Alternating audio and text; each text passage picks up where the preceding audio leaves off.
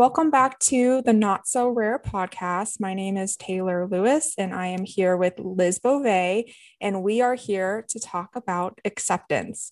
And acceptance is going to be within all areas of home, school, doctors, work, friendships, and how that correlates and how we're able to speak up for ourselves and kind of allow it to engage into other areas of our life.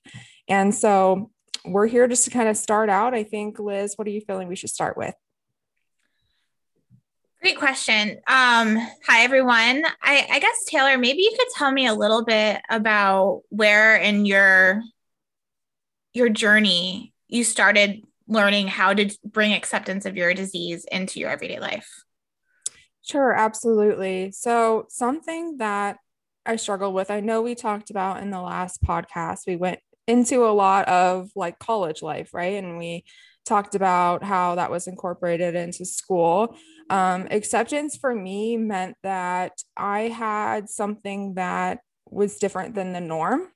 And that I felt that if I told people about this or if I let this into my identity more, that I was afraid I wasn't going to be taken seriously, whether that be in the workplace or to be that person that people are afraid to talk to about it, or just kind of like have this weakness. That's kind of how I viewed my illness, was as this weakness, even though I knew I can function in my day-to-day life and I knew that I was doing everything I could to be successful in different areas. It was like this elephant in the room that I didn't want to approach. And so for me, it really came down to getting ill with COVID for me to really speak up to my workplace. And I think that's the struggle that I'm hoping we can talk about today is like, why does it take us to be like in our worst position to be in like a hospital to finally reach out and ask for help? I mean, for me, sometimes I even struggle too with my mother and father-in-law live really close by. And it's like, why do I struggle to ask for help when I need a ride to the hospital? Like, that's so silly to me. Cause like you and I both know, Liz, like we would be happy to drive any family friend member to the hospital, but why is it so difficult? Yeah, and I have gone through similar internal conversations myself. I think part of it is you actually have to rely on someone else. And those that live with rare disease are constantly trying to prove that they are an average human being. They can do everything that anyone else wants to do. That taking a step back and saying, no, I actually need help in this area is almost admitting to yourself that this is impacting a portion of your life. Absolutely.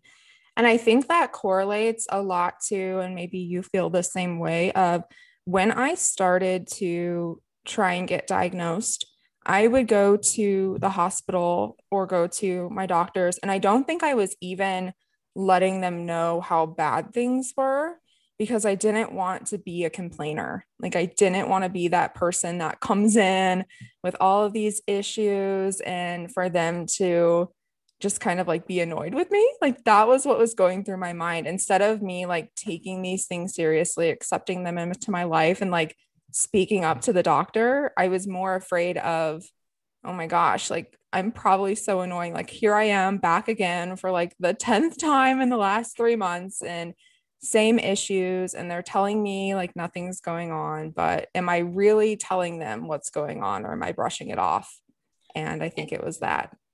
And I think I also find myself almost apologizing to the doctor. So if I call in a Mhm. panic, I almost feel like I'm putting them out. When in reality, no, they want us to call. They want to know what's happening. But I almost look at it sometimes as I'm bothering them too much, and I know that that's not the case. Yeah, absolutely. And it's funny because Liz and I can relate on this. We both have our doctor's cell phone numbers. And it's funny because my doctor will call me or text me, like, okay, I haven't heard from you. Like, I gave you my number for a reason so that I could easily reach you. And like, you don't text me, but it's like that not wanting to take advantage, not wanting to seem like we're kind of down too much. Even if we're having a bad day, sometimes it's just really hard to put that out there. I agree. And I find that when I have my worst days, I put so much energy into not making it appear that way that by the end of the day, I'm just exhausted from putting that fake self forward of trying to be over energetic and over excited. When in reality, I really just want to curl up and go back to bed. Yeah, absolutely. When I was in the early stages of getting therapy for acceptance of my disease, one of the greatest things like she taught me and something that I carry every day and try and remind myself is to stop apologizing if you're not feeling well and can't do something. So, for instance, I would carry this like guilt or like sadness with canceling plans at the last minute or not going out to dinner with friends because of gosh, like could be various reasons. Like we all know every day is so different, but I've stopped apologizing and it's been really cool because it's like why did I feel so bad? It's not like I asked for this. It's not like I wanted this in my life. Why am I apologizing? I I completely agree. There's been countless times where I've canceled even vacations with friends because I knew that it was not something that I was healthy enough to do at the time. Or with COVID, I didn't want to put myself out there and think, oh my gosh, what if I get even more sick than I am now? And those are very hard conversations to have with your friends. But what I've come to realize is it's also allowed me to see who my closest friends are. My closest friends are the ones who still text me and call me, even when I'm not there with them to make sure I'm okay, and are still willing to reschedule a trip for the third time, even though we've all lost money in the process because they still wanted me to go with them. Um, it's something that it takes a lot for you to realize that, but your true friends aren't going to expect you to apologize either. They're just going to understand that you're doing the best that you can and work with your schedule to figure it out. Yeah, absolutely. And that's something I had to kind of teach myself too of, we're at an age where sure, like some of our friends are married, some of our friends have kids, but then I have like a pretty significant group that's still out at the bars partying, right? And so I've had to accept that. And don't get me wrong, like most have been very supportive, but there are a few that maybe we're not as close yet. And I don't feel comfortable spilling all of it to everybody, but it's okay if people don't get it. It's okay if they don't understand or they show frustration or whatever it may be, because at the end of the day I feel like we have to speak up for ourselves, and if we can't go, there's a damn good reason why. And I think it's interesting that we focus a lot on friends. Knowing that we both have careers on top of our social lives and on top of this Yeah. podcast. Taylor, what has it been like to try to bring some of this acceptance into the workplace? Yeah, absolutely. So, into the workplace, this is something, like I said earlier, it's the professionalism aspect for me that I had a really hard time like bridging that gap of like, you have this thing going on, yet you're trying to perform like your best, which I think it's funny, but I think that's why like my productivity is the way it is at work. Like, it's pretty high, and I hold myself to that standard because I know when I have bad days, it's not going to be there. And so I find myself like overworking that. And I've gotten to the point now where I have more acceptance, even with that. And I have open communication with my boss. My boss is just like, I couldn't even ask for a better boss, honestly. And she's just so understanding of my disease, so understanding of just like whatever I need. Like, I don't come to her unless I need something. And we're now at the point where it's just like she gives me that freedom. Like right now, I'm working fully from home, and I'm so grateful for that because it's immensely helpful with my GI symptoms. But I would say I had a amazing experience with that. I know it can differ for people. Some workplaces are different. I think I'm lucky with that. Liz, how has it been for you? It's actually been a lot better than I would have really ever expected. So when I was having the more recent flare that caused me to get my diagnosis a couple of years ago, It was actually the weekend before I was supposed to go on a really long trip for work. I was supposed to go with a junior team member and really coach them. And the oncologist came in and said, if this ends up being cancer, you're going to have to start treatments next week. I remember looking at him and saying, well, I'm supposed to be going to, I don't even remember where I was going. It was somewhere far away. Supposed to be flying out on Sunday afternoon. What do I do? And it was like a shock to even think, wait, I don't even know if there's something wrong with me, but I'm going to have to cancel this work trip. And I had a panic of, well, what are people going to think of me? This is literally 2 days before this flight. And I remember calling my boss, and he being the most generous and gracious person in my life at that point, of saying, it's okay, cancel it. I'll go instead. We'll figure it out. Don't worry about the money. You don't have to pay for any of it. Just keep me updated and take care of yourself. And I know that a lot of that is how he handled the situation, but it also, I was forced into telling my boss that something was seriously going on before we even knew what was happening.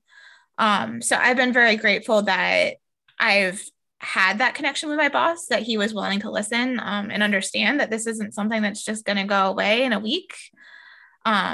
And know that if I'm having a really bad day, I can just say, hey, I need to take a couple hours, and know that it's going to be okay. That's awesome. Yeah. And that has to be just relieving for you too. Like, I notice stress is a huge part of chronic illness. Like, we know, like, stress exacerbates a lot for us. What was that like for you to have that relief? It honestly might even be a little short-lived, because similar to you, I still try to push myself when I can. And so although I know that it's okay to take the time that I need, I also still want to prove that I can function at my level just as much as somebody else who is not suffering from a chronic disease. Yeah. I still am driven to succeed. I'm still driven to excel. And quite frankly, I still want to keep rising up in the ranks of my organization. So for me, it does at times feels like I'm doing extra to make up for the time that I'm off, even though I know that my company would not expect that of me. Right. Absolutely. Yeah. It's just interesting. Like, I think it's a unique population because people with our diseases and chronic illness and rare disease have just gone through so much to get to the point of being diagnosed, that then, like, in day-to-day situations, it seems like we're almost like overcompensating for something just to seem normal. I agree. And for all of our fellow rare disease patients out there, I'm sure you can understand it does take a lot to manage your rare disease life, your personal life, and your career or your education. And a lot of times those have to be intertwined. If my career would not allow me to have the time off I need for my doctor's appointments or the rest that I need, I know that I wouldn't be able to have my career. So really finding a way to figure out how those two can intertwine together so you can still be your level of success, as well as be able to take care of yourself, both mentally and physically. Those are really good points. It actually went into, for our younger people too, I kind of urge you to think about too, if you're in college or if you're out of college and fresh out of high school and, beginning a career or wherever you're working, to keep in mind of, is this place benefiting me for my health? Because when I graduated with my undergrad degree, I had health science. And so I was put into a lot of like direct support care positions that were pretty taxing physically, emotionally, lifting people, just kind of like, a lot of different stuff going on. And it wasn't the best environment for my disease, where now, in therapy, it's much more lenient, and just getting to build my own schedule too is a huge perk. So I think it's good for people to start to think about like that portion into their life, like bringing health into their career and what they see as being beneficial for them. And I also think another part to that too is, as you progress in your career, you are going to eventually have people that report to you, people who are looking up to you, looking at you as a mentor, finding ways to help bring some of this into their lives as well and understand that it's okay if they need the time. Not every rare disease or illness is visible. And so making sure that how gracious our bosses have been for us, that we're able to also extend that to other team members to help them through tough times as well. That's a really good point. Yeah. That kind of shows too the chain of things, right? With acceptance down through the tiers.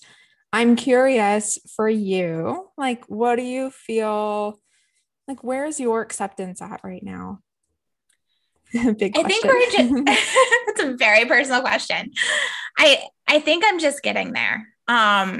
For me, it's been a long 2 years since all of this started happening again, since I was little. And in that came COVID and a lot of other life changes that have happened in the last 2 years. And I think as the world is starting to open up, and things are more in person, and it's very obvious if I'm not feeling great, it's obvious from the people that are with me that I don't look as great as I usually do, that I've had to learn how to accept it even faster. My biggest piece of acceptance in the last couple of weeks is I've actually realized that I do need some additional help with school if I am feeling sick or just not able to do it. So I've been working with my doctors to get some letters to my school, just in case I need a buffer, just in case I have a flare and something more happens. And for me, that was a really, really big acceptance call for me. I don't ask for help very easily. And so it's still like a very emotional process to have to admit that you might need an additional support line just in case. Yeah, I must say, and I bring this up because I just wanted to add to how proud of yourself you should be, because I just think it's tremendous. I took about 10 years of my diagnosis before I was ready to reach out and find acceptance in it. I was just kind of like going through the motions, hiding this disease. And the fact that you are just a couple short years in, I know it feels like probably a lifetime, but it's just incredible. Like, I think it's awesome that you are in the position you are, even though I know each day is so different, each area of life is so different. But I think when you get to a point of starting to accept it into your life, it's less daunting. And I think it's okay to do the acceptance in the time frame that you need it to be. Oh, yeah. For all of our listeners out there, if you're still accepting, that's okay. I think that we're all at various stages of acceptance. And for me, I think COVID, I'm going to say pause. I don't want to say that we're beyond the scary parts of COVID, but I think we're at a pause. I think that this was the wake-up call I needed to understand that I couldn't keep hiding behind my computer screen with my friends. I couldn't keep just pushing them off and not knowing what was going on. And I couldn't keep struggling through school when I really just needed more sleep. So I encourage you, if you are not at the point in your acceptance journey, that it's okay. It's okay to do it at your own pace. It's okay to bring in a couple people into your life slowly and tread the waters with that to see how it goes. There's still people in my life that really don't know anything about this, and that's okay because they don't necessarily need to. But I bring it up when I feel comfortable and when I know that it'll make an impact and help explain maybe why I am the way I am today. Yeah, absolutely. Yeah, I think COVID did that for a lot of us, because that was really when I started to have acceptance too, was around, the time of when I got really sick and started to be forced to ask for help. Like, I'm not sure how long I would have gone. I'm really happy it pushed me to find this acceptance and to find our support groups and get involved in like our disease stuff. But yeah, I think that even though there's been so much horrible parts of COVID, part of me is thankful that it pushed me out of just a negative, ugly state. And I also think that COVID has really brought to the forefront the need for people to be able to take care of themselves mentally and physically. Mm-hmm. I know there's a long way to just go before mental illness is as accepted as it needs to be. But I think that what people have seen from the impact of COVID and the impact of being home and just the impact of the ever-changing world we're in right now, that we need to put that at the forefront. And so I think that that's also helped our schools and our employers really understand that they need to help take care of the whole individual, and not just what's being brought in on their day-to-day basis. Absolutely. I think older generations too, it's funny because even though I work in mental health, it's probably the most I've conversed with my parents about mental health. They're starting to see it, they're starting to understand it more. The stigma of their generations changing. And I think that's a lot due to COVID. So I know that, not to dismiss the ugliness of COVID, but there are little things in there that I feel like we're growing as a society and breaking that stigma. I agree. Where do we feel that we're at today? Anything else we want to add to this wonderful topic? I just want to say to all our listeners out there, if you're going through something, it is okay to talk to someone. It's okay to bring someone into the conversation with you. As scary as it is, it's really okay to ask for help. Mm-hmm. Definitely. And if you can find your individual support groups, whether, we were lucky to find each other in our support group, but I know that there's like a million pages on Facebook. There's links on your individual disease sites, talking to doctors, social workers, finding ways to connect with other people too who understand what you're going through. It's just different for me than, absolutely get support from other areas of my life. But I think there's something really special about connecting with this community, and hopefully our podcast will bring you, some good vibes. Absolutely. And something that I don't think our listeners have actually learned from us is Taylor and I have actually never met in real life. We found each other through a support group, like Taylor had mentioned, and it's really been helpful to have someone else to understand your journey, even if you've never physically met. And I was not someone that is willing to normally just meet people that I interact with on the internet. But in our case, I think it's really helped us as we've been progressing through our treatments, progressing through our own mental health journey with our diseases. It's been really helpful to have someone that truly understands what you're going through. Yeah, definitely. I think just getting involved, and Liz and I run support groups too, and just kind of like for the benefit of ourselves too, right? We kind of started them in hopes that we would find support for ourselves, but just getting involved in any way that you can is really rewarding. I think that go at your own pace. There's no right way of doing this. We're still figuring it out ourselves, but yeah, just kind of like getting into it.